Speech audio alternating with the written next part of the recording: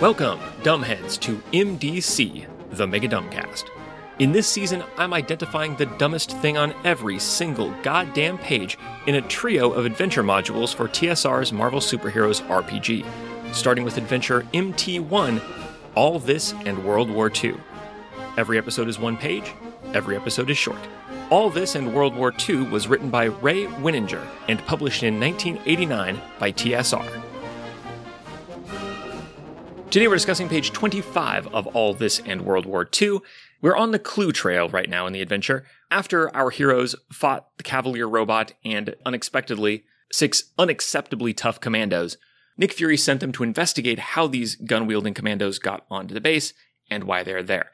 Yesterday we covered one avenue of investigation, which is to go to where the commandos are being interrogated. In this scene, you go into a room with a tied-up Nazi who has only been giving his name and serial number, and threaten him, beat him, use psychic powers on him, cast magic spells on him, whatever you want, it doesn't matter. All he'll give is name and serial number. Next scene. Today, we get Chapter 5, Blue Death, and Chapter 6, Patrolling the Perimeter, which are the two other avenues of investigation. Chapter 6 is very simple, so I'll cover that one first.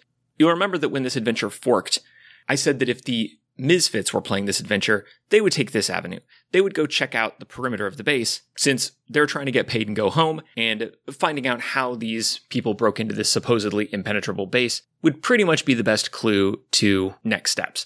Once you get out there and start walking around, the GM reads the following text, quote, "Outside, the perimeter looks normal. There are no signs of forced entry or a breakthrough. Obviously, the intruders are professionals."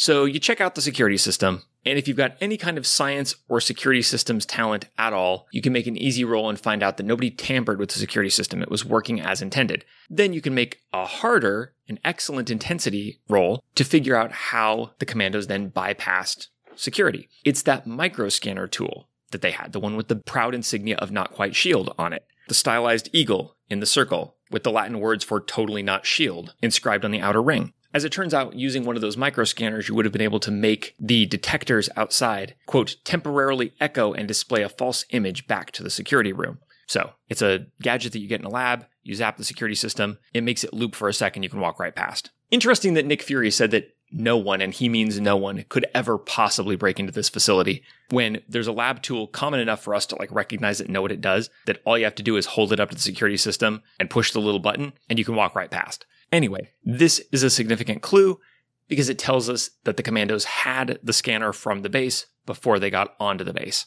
From there, depending on what they already know, the Misfits might go wherever.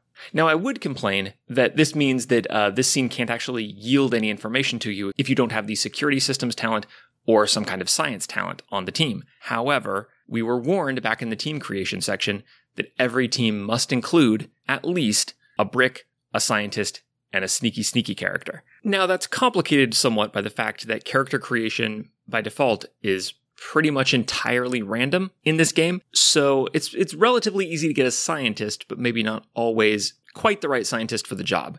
As patrons may have picked up from bonus episodes by this time, I created random characters and then drafted them into the various teams. So the Misfits, for their scientist character, ended up with Dr. Advika Jha, who is a regular person, but like a researcher of mutant and psychic phenomena, who's developed these gadgets that stimulate her brain to artificially create psionic-like powers while she has the gadgets working. But those work by activating latent genes.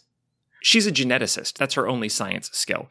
So it would really require some stretching by the judge to say, okay, well, you're familiar with genetics. Therefore, you can pretty well tell that these security cameras haven't been tampered with. And indeed, if the judge doesn't allow that, then the Misfits are getting nowhere here because she is, believe it or not, the best equipped to handle this part of the investigation. Anyway, that's Chapter 6. Chapter 5 is the one that I sent the secret Zoomers to. This is independent investigation. This is like a free study period in the adventure. It's unusually unstructured, or at least that's how it begins. Quote, "This encounter is sort of unusual. Allow the heroes to come up with their own method for looking into the badge, subject to the guidelines below." So this is the one where you're investigating the mysterious blue Crossbones badge. Here are the parameters of the investigation. Quote, "No one on the base recognizes the badge or knows anything about it. With one exception, no spoilers. Quote, and there are no records of the badge in the base's computer records, nor in the hero's own computer files, should they have an opportunity to look." I disagree strongly with the assumption that no matter what, the team's computer records do not have this information, but I cannot defend my outrage until we get to the actual information in the text. So hold on. Outrage pending. Be patient. Quote, "It is up to you," meaning the judge, "to decide whether or not the hero's efforts are successful.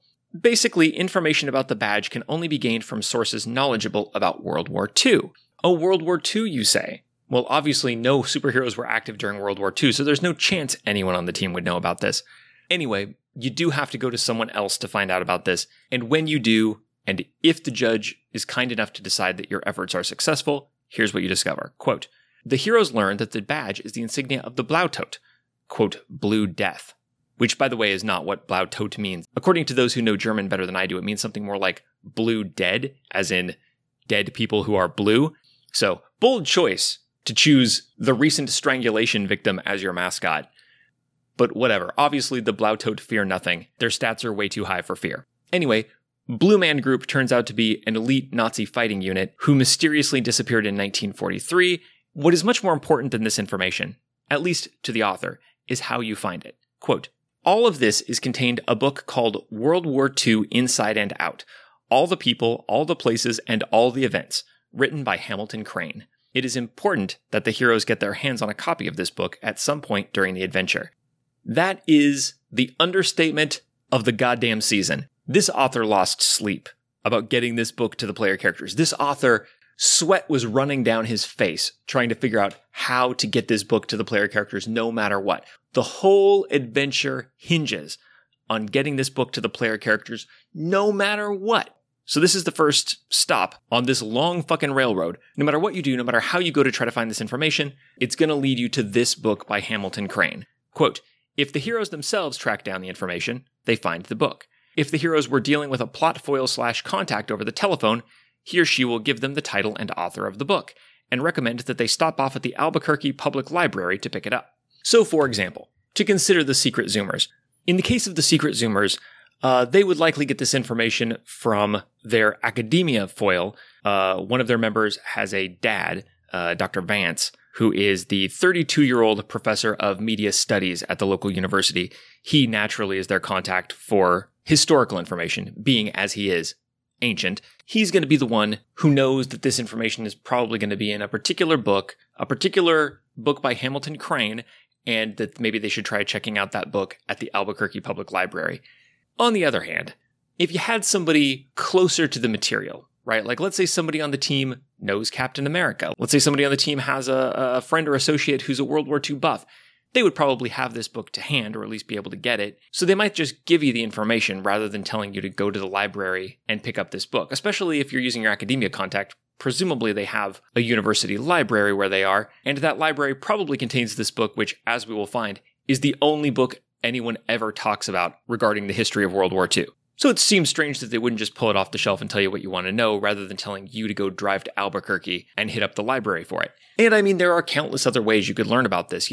If you're a journalism type character, then you might hit the files at the paper, go back to the World War II archives and see if you can find any information in any of the publications you've got clippings of, any of the back issues of your paper that you work for. This is 1989. If you're a journalist, you probably work for a paper, not an online news outlet whose primary product is a video series on YouTube where people eat hot sauce. And these are just mundane means. I mean, there are all kinds of magical means. You might go talk to ghosts, ghosts from World War II. You might summon anyone who has strong feelings about this, who maybe saw this pin or this symbol as the last thing before they died. What happens if Scarlet Witch summons somebody like that? Does the ghost say, "Yes, those bones were the last thing I saw before I left this mortal coil. I don't know what they mean, but perhaps you could visit the Albuquerque Public Library." It's just like, for something so open-ended, the dumbest thing on this page is that all roads lead to this one book, when Nick Fury is from World War II, right? I mean, he was an elite commando in the European theater in World War II.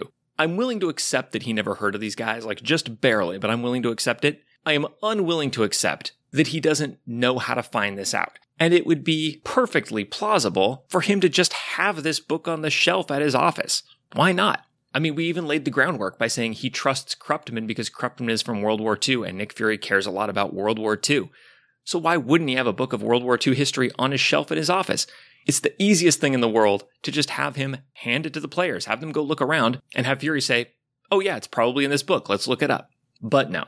This one scene is an open fucking sandbox where the player characters can use any assets they have at their disposal, and whatever investigative route they pursue, it will lead inexorably to the Albuquerque Public Library, to World War II inside and out, all the people, all the places, and all the events written by Hamilton Crane. That's simply the only place to get this information, which is weird, because for a book whose remit is to cover every place, person, and event in World War II, it's weird that it would be granular enough to note the specific blue pin worn by a single obscure group of commandos who operated for a couple of years for the Germans during World War II. Like, for a book that's got to cram in the name of everyone who was in World War II, that seems... This book has got to be the size of a fucking refrigerator. But anyway, it's the only way forward. So the Secret Zoomers are in the lead. The other team's got some clues, but this branch is the one to take because it gets you the single, all-important, massively huge tome containing all the information about World War II that you will need to consult throughout this adventure to make sure that you do exactly what the author wants you to do and nothing else. But don't worry if you missed it during this clue trail, you'll find it later. Or rather, it will find you. No one escapes Hamilton Crane. Anyway, that does it for the branching part of the clue trail. Regardless of which of those scenes you did, they all kind of lead in the same direction. The commandos used a micro-scanner, which has to have come from one of the labs on the base. The intruders who were caught are honest-to-God Nazi commandos from World War II-era Nazi Germany, which suggests that time travel may be involved, hint, hint. And also you stood in a dark room and slapped one of them around for a while, for no reason and to no effect. Everything points in the same direction. It's that motherfucker Kruptmann. He has a lab, he's working on time travel, and his name is Klaus Kruptmann. Join me next time when we can all finally stop pretending that we don't know this motherfucker is a dirty Nazi on MDC, the Mega Dumbcast. This has been MDC. New episodes drop every day except for Sundays, when all the previous week's episodes drop in one big megasode on the top secret patrons-only RSS feed. If you'd like to get access to that feed and support the show, go to patreon.com/megadumbcast. Contact the show however you want. I am Megadumbcast on Twitter, Podbean, Gmail, Instagram, etc., etc. This episode's theme music is Robinson's Grand Entry March, performed by the United States Air Force Concert Band. Thanks for listening.